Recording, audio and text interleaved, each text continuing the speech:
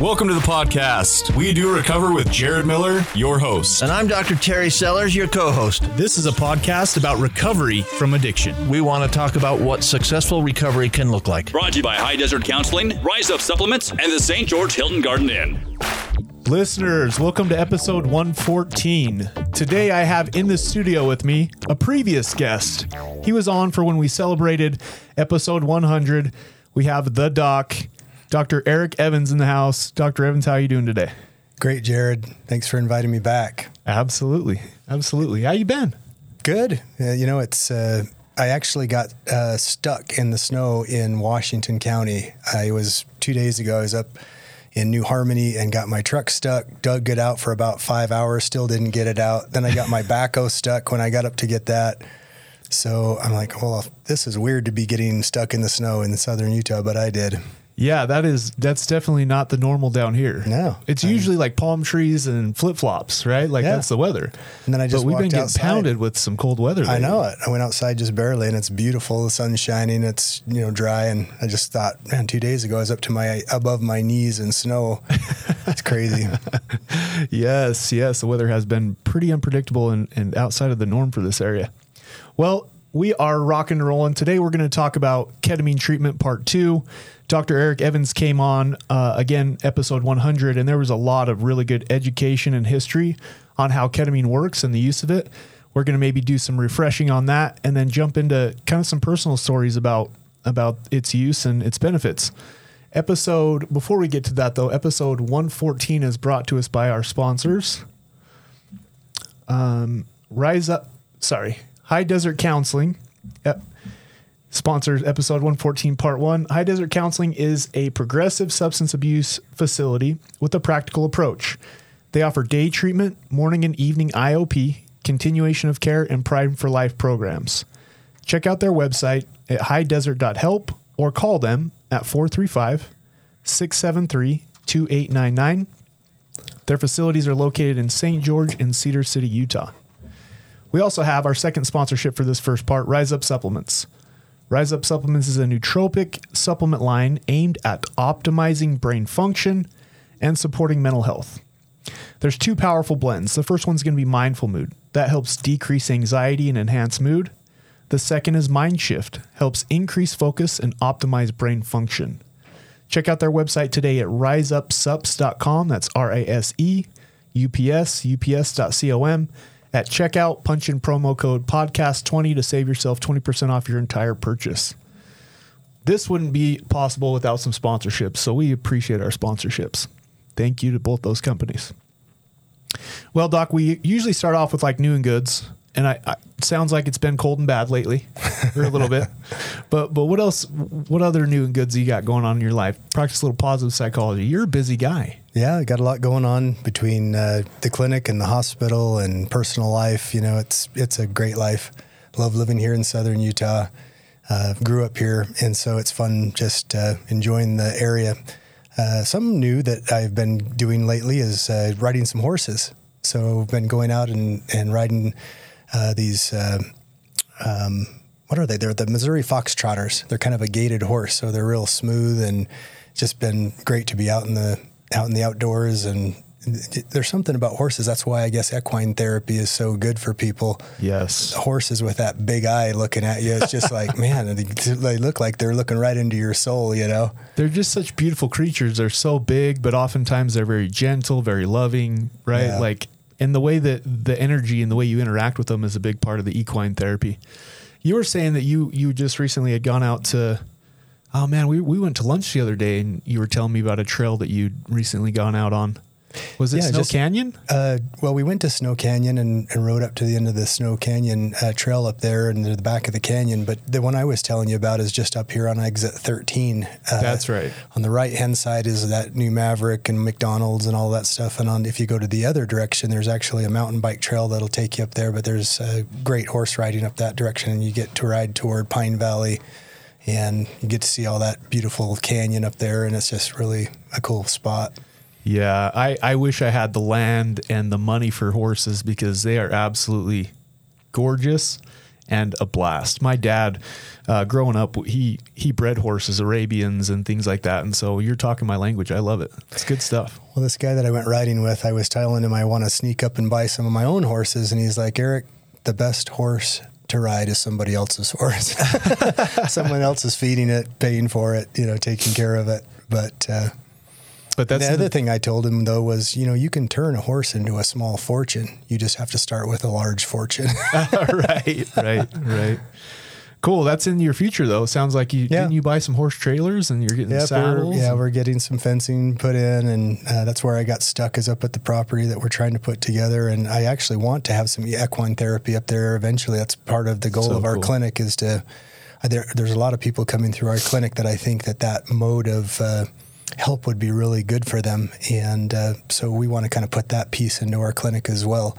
We try to not just be a ketamine clinic where you just walk in, get your ketamine and go out. We really want to be a well-rounded clinic, and we keep expanding that boundary. And I think equine therapy is, I just think it's amazing. So I'm going to try to push that direction. That's why we're doing what we're doing up there. Yeah, absolutely. And I just assume, because I know you, right, and we've kind of become buddies, that everybody knows you're talking about Desert Sands ketamine. So, I guess I could have said that. I just assumed it. So for the listener, Dr. Eric Evans is the medical director and owner of Desert Sands Ketamine. Check them out at desertsandsketamine.com, right? Correct. Yep. Yeah, they do fantastic stuff. We're going to talk about that. Let's get Sean Denovan. What's your new and good? Oh, I'm just really proud of you today. Yeah? Yeah. After having major surgery this week, you decided to stumble in and still continue to do your podcast. And I want to point out to our listeners, you sound different. Yeah, I may sound a little nasally. A little nasal, lack of nasally, I think is what it is. Well, I apologize for the voice. I can't really control it. Yeah, I had a deviated septum. Apparently, I'm from the Oxycontin era, right? And apparently you're not supposed to snort a bunch of pain pills up your nose. It does something to your nose that I never got fixed. And now, being a person in long-term recovery 8 years later, I'm taking good care of myself. And so I went and had surgery. Mine's better. What's that? A soccer ball in 6th grade. Really? Yeah. Dang. Broke my nose in 6th grade. Never thought twice about it.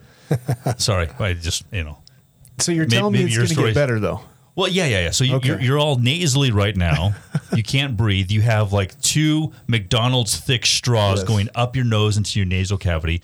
And when do you go back? I have some decent smell, right? Or at least some decent airflow. And then when you go to the doctor's office to get it removed, he's got multiple pliers. Okay. And then there's probably 2 to 4 beach towels packed up there. Do you know how much space is up in your nasal cavity? Really? A lot. Oh my gosh. There is a lot of space up there. I was feeling okay before you started talking about this, and now I'm starting to feel sick to my stomach. So yeah, he's going to pull out the 2. I mean, the McDonald's straws, the thick ones, the long ones, the big red ones. Yeah. That's what I have in my head right now? Taste so good. Yeah, you have 2 of those. Wow. So you're going to pull both of those out, and then they're going to. My thing was, he pulled out the 2 beach towels, and he wasn't sure if there was 2 more beach towels up there or not. So he's got this thing. It's, I don't know, like an 8 to 10 inch long pair of pliers. He's got a flashlight that he did not get at Home Depot, but it was like tiny but long. He's up there looking for it. This was your experience. How long ago was this? I don't know, about 10 years ago. Lovely. It's ingrained in my head. I can tell you that, like, how many tiles were on the ceiling and stuff. If you can fit a beach ball up your nose, it is. Thank God you were not a cocaine person. Oh. No one would have invited you to the party. No one. Sean took all the cocaine again. What? Hide the cocaine. Dr. Evans, please tell me that he's fibbing me. Please tell me that. It'll be fine. Okay. You're a tough guy. Okay, here's what's going to happen in the next couple Dr. weeks. Evans just live on air here would just pull out the McDonald's straws. Just get him some pliers. Absolutely. Here's the thing. My voice changed a little bit. Did it? It did. And my breathing changed. My sleeping changed. Everything has been fantastic. So I can actually breathe. Sinus season and allergy season is a lot easier and better for me now. So in the long run, one of the best things I ever did. Well, I'll be thankful for that once that gets here. The last 2 days I haven't been super thankful, but you know what? It's underway. But those McDonald's straws and beach towels, I swear to you. So that's my new and good. I had surgery. Being a person in recovery, we got to take care of ourselves. One thing that I really try to do is make sure I'm taking care of my mental health, make sure I'm taking care of my physical health, I go to the dentist these days. All the stuff, Doc. All the stuff. You're being healthy.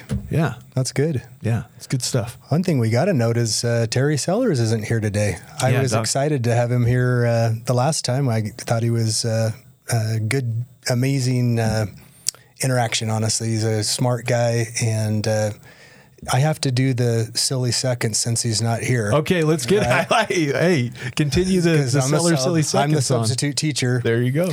There's 7 out of 8 addicts would say that, and he uses the term addict, so I'm going to 7 out of 10 addicts, it's been proven, think Terry Sellers is the best addiction medicine doctor in the state. So, and that's fact and proven. Is it? Oh yeah. Where'd you get that research at? I kind of made it up on the way in, but I'm sure it's true. Yeah, it is. He is. The other ones just don't get what they want from him. That's all. That's right. The other 3 just weren't quite getting They whatever weren't ready. They weren't ready for getting better. Yeah. Shout out to, he actually texted me before I came on here, and he's like, "Oh man, I wish I was down there. Tell Dr. Evans I said hello." So Yeah, well, we miss him today. yeah. Let's jump into. So last time, episode 100, we had a really good conversation. Listen, I was kind of out of the ballpark on that one, right? I'm not a medical guy. I do the therapy route stuff, the counseling stuff. You guys had a really great conversation about the use of ketamine these days. We went over the history of it. Give us a little bit of a refresher. Yeah, I won't do as deep a dive. If listeners want to kind of get a deeper dive in what ketamine's about, then that episode 100 would be great. Terry had some great comments, and I thought we had covered the topic pretty well. But just to give an overview of ketamine and what we're doing at Desert Sands, ketamine is a anesthetic agent, and so I've been giving it for almost 30 years in my medical practice. It's not a new drug, but it's being used in a new way. It's been FDA approved since 1970. It's a top-tier medicine. It's not some fringe thing that's happening. And over the last, really 5 or 6 years, doctors have realized and researchers have realized, wow, ketamine is doing something else amazing for people with mental health issues besides just the anesthesia use of ketamine. So that's where we entered the picture a few years ago. After doing about 1.5 years worth of research on it and looking at it, I was just blown away by what was happening with ketamine for people with mental health.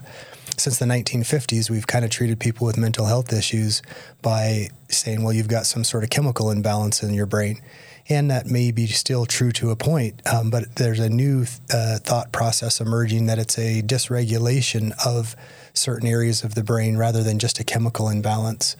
And ketamine is really doing 3 main things. The first thing that it's doing is in the area of the brain that deals with mood and emotion, the amygdala of the brain, and then a really older system called the limbic system of the brain. Those 2 areas of the brain are really key for our mental function and for our mental health. So if they're sending signals out to our consciousness of fear-based thinking or anxiety-type thinking or depression-type thinking or PTSD things happening with you, those emotions rising and coming to a conscious level are not the type of emotions that you want. And so when we start giving patients ketamine infusions, those 2 areas of the brain start sending out signals of peacefulness, of resiliency, of calm, a feeling of calm inside and motivation and better positive emotions coming out of those areas of the brain. So that's one mechanism of action. That's pretty straightforward. Which, if I could jump in for a second, I think that's huge. One of the things with counseling and talk therapy is it's beneficial. It absolutely is beneficial. Oh, absolutely. But it takes time, right? Some of the cognitive behavioral therapy, dialectical behavioral therapy, motivational interviewing, these different modalities that we use, you're not going to get like a response within 1 to a month worth of talk therapy. It can take years sometimes. Correct. To really get somebody to have a different perspective on it or a different viewpoint, right? To change their mind about maybe a death, to move away from, oh, it was a sad thing to, hey, I can celebrate their life, right? Like, let's just throw that out there for an example. So the exciting thing is with combination with something like ketamine, where it's actually going to those receptors in the brain and allowing it to produce those happy chemicals, right? Like, it's cool because I think that they both need to be present. I think somebody, and again, we're getting into my opinion here, but the fact that you can go in and start getting these infusions and have such a rapid response that can help out with the talk therapy piece is game changing in my mind. Absolutely. If you start someone on, let's say, Prozac, for example, the packet insert says 6 to 8 weeks to get maximum effect of this particular medicine. Well, if it was just a chemical imbalance and all we had to do is just change the serotonin levels in the brain, which is what Prozac does, why doesn't it immediately start to help you feel better? Right. Sometimes it can take quite a long time. So you were kind of alluding to what I think is the second mechanism of ketamine, which is increasing neuroplasticity of the brain. And my best way to explain that is if you stick a 6 or a 7-year-old kid in a Chinese immersion classroom, they'll just pick up Chinese. They'll just learn it automatically. Their brain is incredibly adaptable. The neurons haven't they haven't solidified in the pattern of the way that they think yet. So they're incredibly adaptable, incredibly moldable. When you get older and your brain starts having a lot more history of it, you start to solidify the way your brain works. So to get outside of your paradigm, to get outside of the way you think, which is what you were alluding at with all of these modalities that you're talking about. The talk therapy, yep. Ketamine, the second mechanism is you have this psychedelic effect. It's not a true psychedelic, but you do get this psychedelic effect for the hour that you're having it. And when your brain goes to plug everything back in, it's kind of like rocked a little bit with, wow, what just happened? Those normal sensory inputs, the normal way that the patterns of my neurons firing and things just got kind of a reset button. And your adaptability and the way that you're able to maybe process new information changes. Right. And that's where I think paired with good therapy, paired with good guidance, paired with good conversations, all those kind of things, that it just helps. I'm not saying that those don't have an amazing place with ketamine. I think it's critical, actually.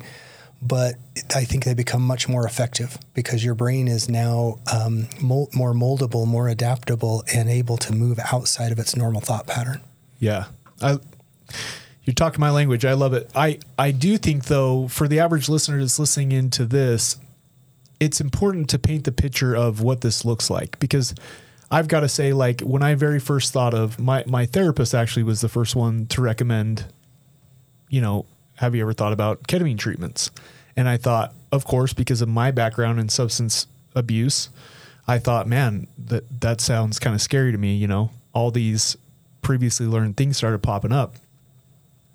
You probably thought she was crazy. Yeah, I thought I did a little bit. I thought, well, this is odd, right? Like you realize that I have a history of opiate abuse and you're referring a mind altering substance. But since then, I've really having you come on, talking to you, checking out the clinic. A big piece that we talked about in number 1 that I think is important to address is like the environment that you guys do it in. At Desert Sands Ketamine, talk to us a little bit about, I know that when you guys built the building, you did it with an intention to be able to have a therapeutic environment, right? You're not just, people aren't walking up to the counter, paying, getting their stuff and going home and doing it in their own house. Absolutely. When we took over that building that we're in, we purpose built it. We had traveled around looking at other ketamine clinics, tried to pick the best practices, the best set and setting are really key for ketamine. People need to feel comfortable. You're getting a mind-altering medication. You need to feel safe. You need to not feel like you're in a cold, sterile doctor office or in a gurney somewhere. So we set this up to feel much more like a spa so that you feel relaxed. We hire people based on their nursing skills, but also based on their warmth with others, their acceptance of others, their non-judgmental attitude toward others, because people come in with all kinds of stories. But we've tried to build it so that when people walk through their door, they're like, wow, I just immediately feel less anxiety ridden from the moment I walk in the door. Yeah, and you do. You absolutely do, right? You guys got the music playing, and it's very clean, So, yeah, anyways, I don't know why I felt like it was important to bring that up, but it's just the whole atmosphere is a very inviting, very therapeutic, very healthy atmosphere. So back to the ketamine. Anything else that you feel like we need to kind of refresh on? Yeah, let me just hit just on the third thing that I think is earth-shattering for me when I started looking at these studies. That is, there's no other medicine that I know of that does the third thing, which ketamine is doing, which is increasing the connections between those mood centers of the brain and the part of our brain that deals with our consciousness and how we think, that prefrontal cortex of our brain. And when we start giving patients ketamine, and in the studies looking at all kinds of different models, increased nerve connections start taking place between the emotional center of the brain and the part of the brain that's conscious. So that's not just changing some chemistry somewhere, that's actually changing the structure of the brain, and you start to get increased what we call dendrites, or these little branches that start to innervate the frontal cortex of the brain.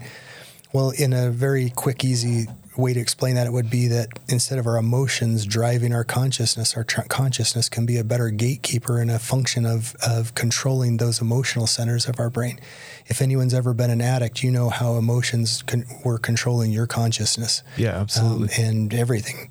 So in a way, it allows the brain to start thinking more logically and less out of that emotional center. Right. I think it shifts the control function of that person more to a conscious level rather than emotions just driving what's happening with them. And people, those listening that struggle with depression or anxiety or PTSD, you can logically say, well, that happened when I was 8. Why am I still worried about this? Right. Or, my gosh, I've got a great wife. I've got a house. I've got a great job. Why am I so depressed? You can't logically reason yourself out of this emotion that's just pounding you and hurting you. And so that's a game changer, because there's no other family of medicines. Ketamine's kind of in its own little category, which is pretty amazing. There are a lot of research that's being done on psilocybins, which you guys, I thought your last episode, by the way, with Dr. Sellers was amazing on psilocybins, and we may or may not have time to talk a little bit about that. But so does it work kind of the same way in the brain? I was actually going to ask you that, because I'm interested. I've done way more research on the ketamine, obviously, because last time we did this was a few months ago, right? So I've done way more research on the ketamine. Is there a correlation between the two different? I think that adaptability, that ability to have increased neuroplasticity of the brain, those are closely tied together with any psychedelic. The difference between ketamine and psilocybin, ketamine's working on specific receptors in the brain that are different from psilocybin, although it feels kind of the same, as kind of a psychedelic experience. So the psychedelic drugs, whether you're talking about LSD or psilocybins, they're more of a serotonergic type drug, and this is working on the glutamate system in the brain, and so they're two separate systems. But you said, well, I've done more research over the last 2 months, but so have a lot of people working on psilocybins over the last couple of years. Well, why not before that? Psilocybins have been around forever. Well, because they've got a class 1 status, and it was very hard for researchers or doctors to get their hands on it to even see if it had good medical use. Like cannabis, it could be up to a 7-year process to get that done with the paperwork and everything. Ketamine skirted around that because it had FDA approval. You can use it in an off-label use. Well, that gave us years and years of much better and more detailed research on it. More accessibility, because it's already being used for certain things. It's already got that stamp of approval from the FDA. Yep. So do you think that, and again, this is just your opinion, do you think that the ketamine targets those places in the brain a little bit more that are apt to the medication-resistant depression, the PTSD stuff, or do you think like psilocybin could potentially do the same thing? I guess I don't understand that you say it works on two different mechanisms. I think the jury is still out on that. It may be that psilocybins are a huge part of what we move forward with. It also may be that we come up with something that's better, that is working along those same mechanisms. But I think that the research is still being done right now. There are some studies showing, especially in veterans, where they've taken psilocybins and for PTSD and things like that are incredibly promising. It may be that we do a combination of ketamine and psilocybin in the future, or maybe go straight to NMDA type drugs. So the jury's still out for a lot of that. But for ketamine, I think that it's incontrovertible in my mind. The data shows that this is pretty amazing for that. And then for your crowd and your area of expertise, I think that in the addiction world, there's an amazing amount of amazing amount of information coming out about ketamine in addictive type behavior. And I think that's a really promising field. Dr. Sellers said on your last podcast that treating PTSD is truly treating trauma. Yep. And ketamine is amazing for treating people with trauma. So, and it's really, there's finally some great studies being done on addiction medicine with ketamine. And I think that that's hopefully going to be another good tool in the toolbox for the clinician. Absolutely. Absolutely. We're coming up on a break here. When we get back to that, I would like to talk about that, because I know that you and your clinic have seen some treatment with substance abuse stuff with ketamine, the depression, the PTSD. I also have a personal, story journey on this that I would like to talk to. So I look forward to that in the second part of episode 114. Thanks, Doc. Hey, you bet. Great being here.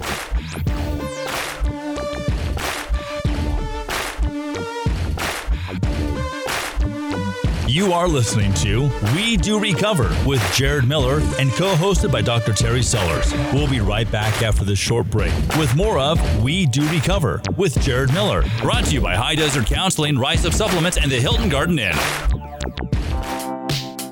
High Desert Counseling is an adult outpatient substance abuse treatment facility. We offer multiple services including day treatment, morning and evening intensive outpatient services, continuing care, and Prime for Life. What makes us different is our emphasis on gathering all of the information before enrollment.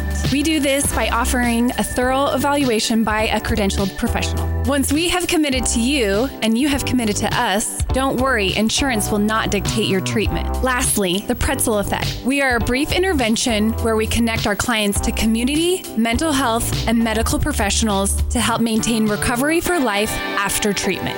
At High Desert Counseling, we strive to be the bridge from active addiction to recovery, community, and connection.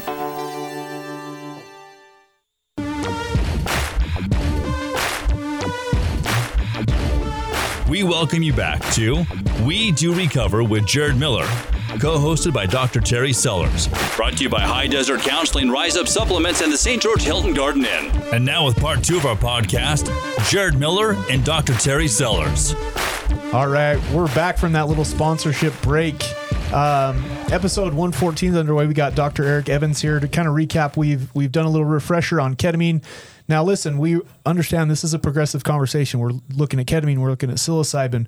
We're not looking at it for the abusive purposes. There's definitely some research and education here that shows us that these are very effective in treating PTSD and treating medication-resistant depression. That is the topic that we're really wanting to go on here. Is I'm excited that we're taking a look at it and looking at its therapeutic values and not like it's, because all medications are medications, right? I mean, they all are great at something. That's why they're prescribed and cleared through the FDA and have a medical purpose. And so if we can take a look at some of these, and instead of the abuse and the negative connotations with it, if we can say, well, what is it really good for, and what can we use it in a positive way for? That's gold to me. Would you agree? I would agree. Yeah. So episode 114 part 2 is brought to us by the Hilton Garden Inn. It is always sunny and bright at the Hilton Garden Inn. If you or a loved one are traveling through southern Utah, give them a Google search. Type in Hilton Garden Inn, St. George, Utah. They have amazing amenities. We appreciate them sponsoring this podcast.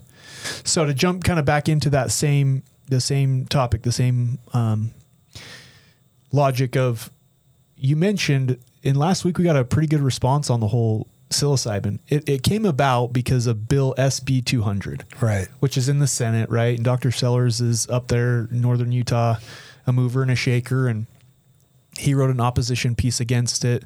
I think the conclusion we kind of came to is it's been tabled, so it won't get either passed or shot down this year. But the way I understood it, and give me your take on it, when I looked into SB 200 and how they're going to roll it out, is it would be pretty similar to like what Desert Sands Ketamine does. You know, you'd have to get a special license. You'd have to have a facility. How do you understand it? Well, if I had a wish, it would be that it would be done under MD guidance only. Because I get that people do it recreationally and even grow their own, we'll call it psilocybin mushrooms. I am with Dr. Sellers. I don't like the term magic mushrooms either. I like psilocybin mushrooms better. But you mentioned the FDA a minute ago, and I think the FDA has a good function, But like a lot of our institutions in government, people have lost some faith in it. And the reason that I've struggled with it, especially recently, is over a third of the drugs that the FDA approves are withdrawn from the market because they're having harm to human beings. Over a third. Over a third. The last time I looked at the data, it was 38%. Dr. Sellers was saying his big objection to it is they're treating it differently than they would any other medication. They're putting it to a vote instead of having it go through the proper FDA background screening. That was his whole stand on, let's treat it like a medication. That's interesting. So 30%, or 1/3, you said? Yeah, just a little over a third of the medicines that the FDA approves end up getting recalled and pulled back out of circulation because of something that is harming humans. And you ask yourself, well, how in the world could that happen? Don't they do studies? Don't they do data? Well, sure they do, but a lot of them are funded by the very drug company that is putting those drugs out. And then the people that are policing them, there's a revolving door between the FDA and the drug companies that are funding these studies. And so, the drug gets approved and then they make $1 billion off of it. They pay something out and pull it off the market. And the guy that policed them ends up coming in on a golden parachute with them. It's become, unfortunately, a big bureaucracy. The FDA gets somewhere close to 60% of their funding from the very drug companies that they're policing. So they have an invested interest in these getting approved. Right. And so I love it's the old adage of, it's not a perfect system, but it's the best system out there. Okay, fine. But we have to have a plan B when medicines maybe aren't going to be lucrative for a drug company, where they're not going to pay for that phase 3 trials. They're not going to want to do that with something that people can grow in a cooler in their closet. In their garage. Yeah. So, So there has to be a separate process maybe for that, for a plan B. And I think that's where these studies are really pushing people with PTSD and those kind of things. I also, I'll just tell you, I was up in Montana recently and my father-in-law has cancer. And so we went into a dispensary up there. And I agree with Dr. Sellers that, gosh, the bud tender, as you call it, I mean, it was basically looked like someone that probably barely had a high school education, and they certainly don't have a medical background. I listened to I just was curious. Well, what are they going to ask my father-in-law and all those kind of things? So I don't think that's the best way to run this. That's why I personally think there's other places. So it still had a very recreational feel to it. It didn't have a medical.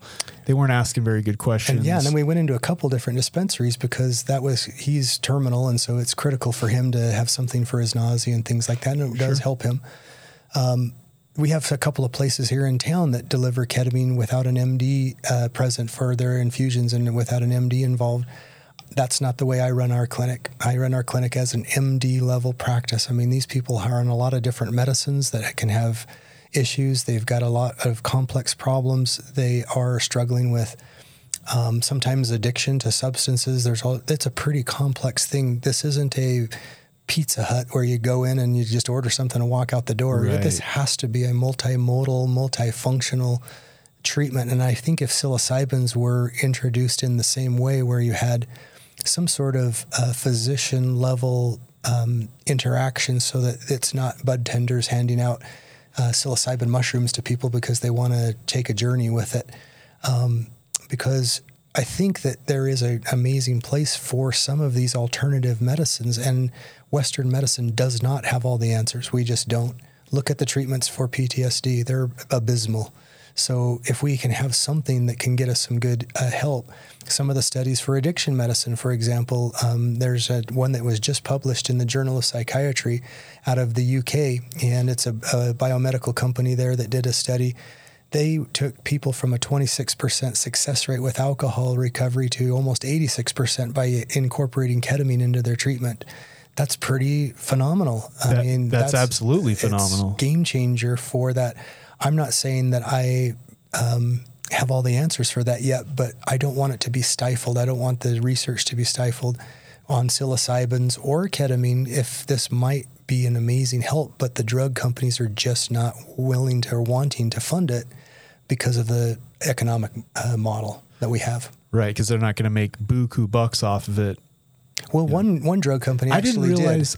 One drug company decided, hey, we're going to take ketamine and we're going to make it into a nasal spray, and S-ketamine. they separated it into its two separate molecules, S-ketamine and R-ketamine, and they patented the S-ketamine, and they charge for what I can get people through an entire series of treatments and typically get them feeling amazingly better.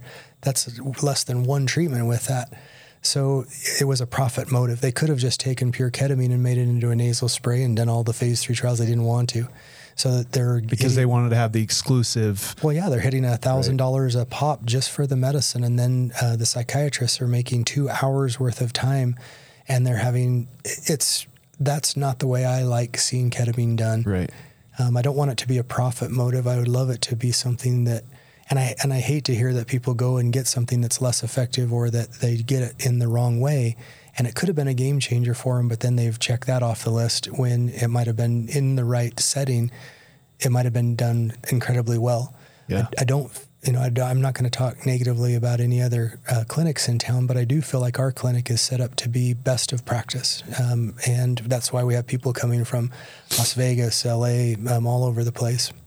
But I don't know, maybe you want to share a little of your story. You mentioned, I wouldn't have said that, but you wanted to, you mentioned. Yeah. I was going to say, back to in part 1, I talked about, I was pretty skeptical when, so my history with substance abuse, I also struggle with like some depression stuff, right? Anyways, I don't want to get into my whole story, but there's definitely a lot there.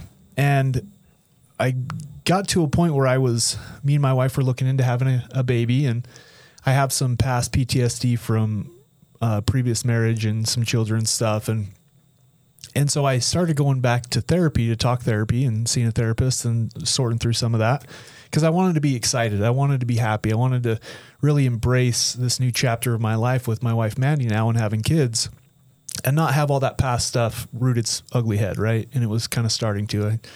So anyways, she recommended, hey, you might want to consider getting back on medication. I had a terrible experience with SSRIs, weight gain, sexual side effects, sweating in my sleep. Like it was not worth it to me. And they actually did the opposite. I felt like they made me more depressed and more of kind of a zombie than it really helped with anything. That was my personal experience with traditional antidepressant medications. So she recommends that I start looking into the ketamine. I, call up Desert Sands Ketamine. They're best of Southern Utah. And I had scheduled an appointment with you. I remember our first conversation. I remember saying like, hey, I haven't had a mind-altering substance in 8 years, and I'm pretty nervous about this. And I just remember, like, number one, trusting you, right? Because you said, listen, I'm a doctor. I know what I'm doing. Just trust me and just kind of turn over the process. Now, correct me if I'm wrong in this recall, but this is kind of the gist of the conversation, which helped me feel good because then it's like, you know what? Sure, I work in this field. I think I know a little bit about something, but in this area, he's got it. My first infusion, I remember I always kind of have this persona, right? Like I'm really good at putting on this mask and like showing this outwardly appearance of like I'm happy and things are going good. And I can remember that false ego just kind of melted. And I didn't feel like I was checked out. Like when I used to use opiates, I would check out, right? I'd numb out. I'd be passed out. I was absent from my emotions. And the first infusion I did with you, Doc, it was like all that false ego BS went out the window, and I could just sit with like my emotions and acknowledge like, yeah, I got some stuff I'm still sad about. And kind of throughout the process of, it was a beautiful environment, like your guys' office is very comfortable. I always joke and say the chairs are ridiculous. They lounge out, get a warm blanket going. You get the TV on there and you got all the beautiful scenery and the therapeutic music playing and you're kind of talking me and guiding me through it. And it was cool because in my experience, there was some things like, the death of my dad and the death of my brother that I thought that I'd worked through in therapy. I thought that I'd kind of let go of those things. And I reached a state where I wouldn't say I felt out of control, but I felt like my subconscious and my conscience could have a conversation, and I could acknowledge, like, these are things that were painful in the past, but I'm not in the past today.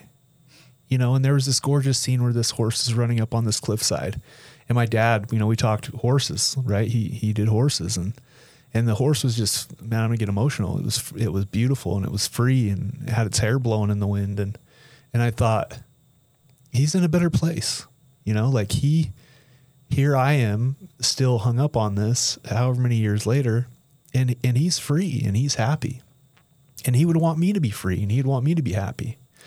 And so from that very first experience, and then of course, you know, I did the protocol exactly the way that you asked me to do it. You know, we did it for 2 or 3 weeks, twice a week. And I can honestly say that from the time I started to the time I ended, I was a completely different person. I had some life events going on at that time that were stressful, but I was able to, like, when you talk about moving out of the emotional mind and that kind of white noise and that constant feeling of sadness into more of a practical, logical approach to things, I felt that shift throughout that period of the 2 to 3 weeks that I did that. But not emotionally numb. No, not. Oh man, you remember our conversations that we had during my treatments. I was very emotional. At one point, there was a waterfall, and my subconscious said to my conscience, "I'm going to try not to get emotional."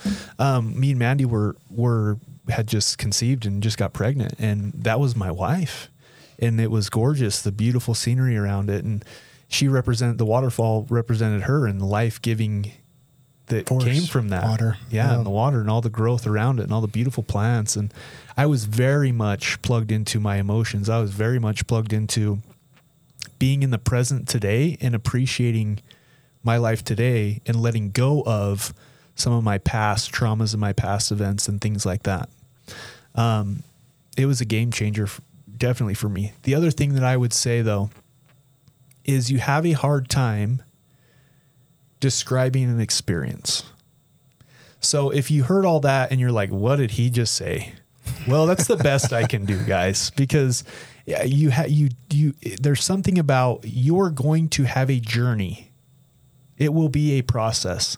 You'll have a lot of thoughts. You'll have a lot of emotions, and it's hard to describe a journey, a feeling, a process with words.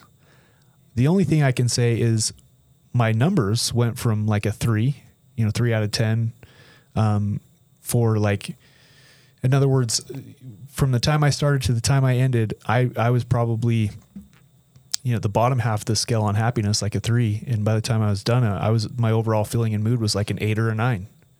It was incredible. Yeah, and we're talking 2 weeks versus in the past, I've been on antidepressants for years. You know what I mean? Yeah. So that was kind of some of my personal experience with it. Well, I think patients describe very similarly what you just tried to describe, which is, I can't describe it. Right. Yeah, it's hard. It's like trying to explain to someone what a tomato tastes like if they've never had a tomato. And I know a lot of your audience is probably thinking, well, gosh, that sounds like a mind-altering medication. That's what I just got rid of in my life, maybe, whether it's alcohol or whether it's... let me tell you a little story about that might...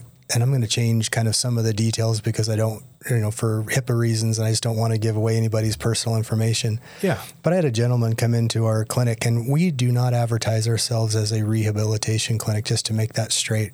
That's not something that we advertise ourselves as. Your traditional client isn't a substance abuse client. Absolutely not. Right. They come in because they're struggling with depression, anxiety, PTSD, chronic pain, those kind of things. But isn't it interesting how many of those patients are reaching out for something to help them feel better because they haven't felt something, or they haven't found something that helps them feel better? So the incidence of alcohol misuse or abuse, the incidence of cannabis use, whatever it may be that they're reaching out for to try to at least give themselves a vacation or a break from it. But now they've got both problems sometimes where that was helping a little bit to take away my anxiety, but now I've got 2 problems. I'm drinking too much and fighting with my wife over my drinking, and now I've also still got my anxiety. In fact, now I have more anxiety. And anybody that's been addicted to something knows that roller coaster that I'm talking about. Well, most people come in and they're very worried about another substance entering their system, and I get that. And I thought it was appropriate that you came in quite concerned about that because of your years of sobriety and what you're doing and the amazing life you're trying to put out there. So I can tell you that I try my best for patients to have the same experience that you've had, which is when they're done, they feel like they're my friend. I spend time with people. I try to be there for them. I try to make sure it's not just a come and get your ketamine and go home. That's part of the process, is hopefully having some great conversations on the tail end of ketamine that help to guide someone's thinking while they're working through some of these problems that they're struggling with. It is key part of the whole process. So if you're, if you're looking for help with any of those disorders that we're talking about, I always give a free consultation because ketamine isn't for everyone. This is not like, well, just come get your ketamine, and ketamine isn't for everyone. So I make sure that there's not a patient that shows up at our office that a physician, me, hasn't talked to them, looked through their medicine, make sure that this is a good fit for them. Because I love our success rate, and I also don't want to hurt patients at all. It's the money just isn't that important to me. Well said. And I do want to say this is a podcast about recovery, right? But my personal experience with ketamine wasn't about addiction, right? Like when I came to you for help and when I started going to therapy, it was because I was dealing with the symptoms of PTSD, with depression, right? And so I think sometimes we get this abstinence over everything mentality. And it's like, if I can go in a medical setting by a medical provider, have some type of therapeutic intervention or process that helps me, that enhances my life, it doesn't, right? Because addiction is consistent use despite negative consequences. Correct. That's my definition too. Right. Versus this is an intervention, a therapeutic intervention that has beneficial, you know what I mean? And so sometimes we can get hung up on the chemical piece of it. But if you take a look at the whole process in and of itself, if you're out there, if you're in recovery, if you still struggle with some stuff from the past that you have not been able to shake, if traditional antidepressants just don't seem to be working for you, or if, the side effects outweigh its benefits, I just ask, be open-minded. That's it. Just be open-minded. Maybe make a consultation, do some research. I did plenty of research on my own before I even called Dr. Evans's office, right? Because I wanted to feel like I was an informed client, an informed patient. So that I'm pretty passionate about that now, just because I have had quite the paradigm shift from like a huge skeptic to holy cow. If I have some brothers and sisters out there that are trying to live life clean and sober today, but also are struggling with some stuff from the past that they can't quite let go of, and there is this process out there that I've discovered, why wouldn't I be transparent? Why wouldn't I want to share that at the top of my lungs and let people know? And maybe some people take a look at me and say, oh, well, have their opinions on whether I'm in recovery or not anymore. I can tell you this, but my life today is more beneficial, than when I first started. It's easy to put on the persona and the mask and act like everything's okay and act like everything's all right.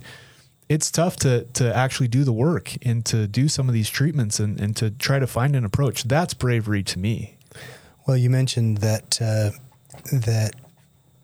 for you did your own research, and I think that's important for everybody to do. And you can kind of get lost in Google. There's no question about that. But there's also great research coming out of Yale University, top-notch places that are showing these things. This isn't just a fly-by-night kind of thing. Second thing I would point out is that, and I know that you're the only recovering person sitting here in the room. I haven't had that problem, but did it trigger seeking behavior for you? Have you been feeling like, oh my gosh, it's a beautiful experience, but it's also a difficult experience. It's not like something that you're going to go out and seek that. And I can tell you, you're in a study here in this room, you'd be an N of 1, but in my clinic, I just don't see it. I had a pain clinic for almost 15 years, and I saw seeking behavior. I saw people with narcotic problems. That was my whole goal, is to get them off of that. I wish I would have had this medicine. For patients in my clinic, I can give you an example. I just don't have the problem that maybe an addict that's out there thinking, well, yeah, I don't want to use a substance. I just don't get those problems. And I've been doing this for years now, and I just don't get that. And it was actually the opposite for me. It's funny you say that, but if I had a infusion on a Monday, like I had just gone through a whole journey in that 45-minute infusion session, right? Like it's kind of intense, isn't I it? needed time to process my feelings, the thoughts that I had, the experience that I had. So it wasn't like with opiates where like I use them and then 4 hours later I have this huge craving, this huge drive to go out and reuse them again. If in fact it was the opposite, it was like, wow, that was an experience. I need to process that. And I have some friends that have disclosed to me that they do the ketamine treatments. I was going to say the best part about this is now I only have to do it like once every 4 to 6 weeks. I'm in the maintenance phase now. Yeah, once you get yourself feeling good with ketamine, it's like a big plane that's taken off. It doesn't take that much to keep you at 30,000 feet. Now they can turn down the engines. We just give you a ketamine treatment once a month-ish, once every 6 weeks, sometimes once every 2 months-ish. I don't have to remember to take a pill in the morning. I don't have to deal with the side effects of the medications. No side effects in between the treatments, which is amazing. I'll give you just one other anecdotal patient of mine of many that have come in that then end up telling me, hey, I also was struggling with a substance abuse issue. I had a guy that was high up on his company, CEO of his corporation, flying private planes. Cocaine was his drug of choice, and he had a lot of it. And he came in to see me, and he told me about some of his cocaine use, but not all of it. But he told me that he was struggling with so much anxiety and so much depression, and that was the focus of why he was here to see me. I ended up sending him to the Betty Ford Clinic because I thought, okay, addict, I want to get him some help, but I don't know that he was kind of 50-50 for me whether I should take him on. He went to the Betty Ford Clinic, lasted a day there, and ended up out. Came back to me. We started ketamine treatments, and I just saw him on his 8-month sobriety, and he was literally taking his private plane and picking up kilos of cocaine. It's incredible. And that's just one story out of numerous stories. Alcoholism is another one that has just really been helped with patients having that emotional tie to it be dissolved. So I hope I didn't take up too much of, I loved your story. With my story, but it was Jared. a powerful one. I appreciate you coming on here, Doc Evans. Again, check out DesertSandsKetamine.com. Absolutely.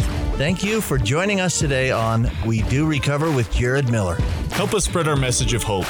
Like, comment, and share. If you have any topics or ideas for future shows, please share that on our Facebook page. That Facebook page is We Do Recover with Jared Miller. If you or a loved one needs help, please reach out to us. Again, thank you for listening. Brought to you by High Desert Counseling, Rise Up Supplements, and the St. George Hilton Garden Inn. The views and opinions expressed on this podcast do not reflect those of its sponsors. This has been a production from A Podcast Studio.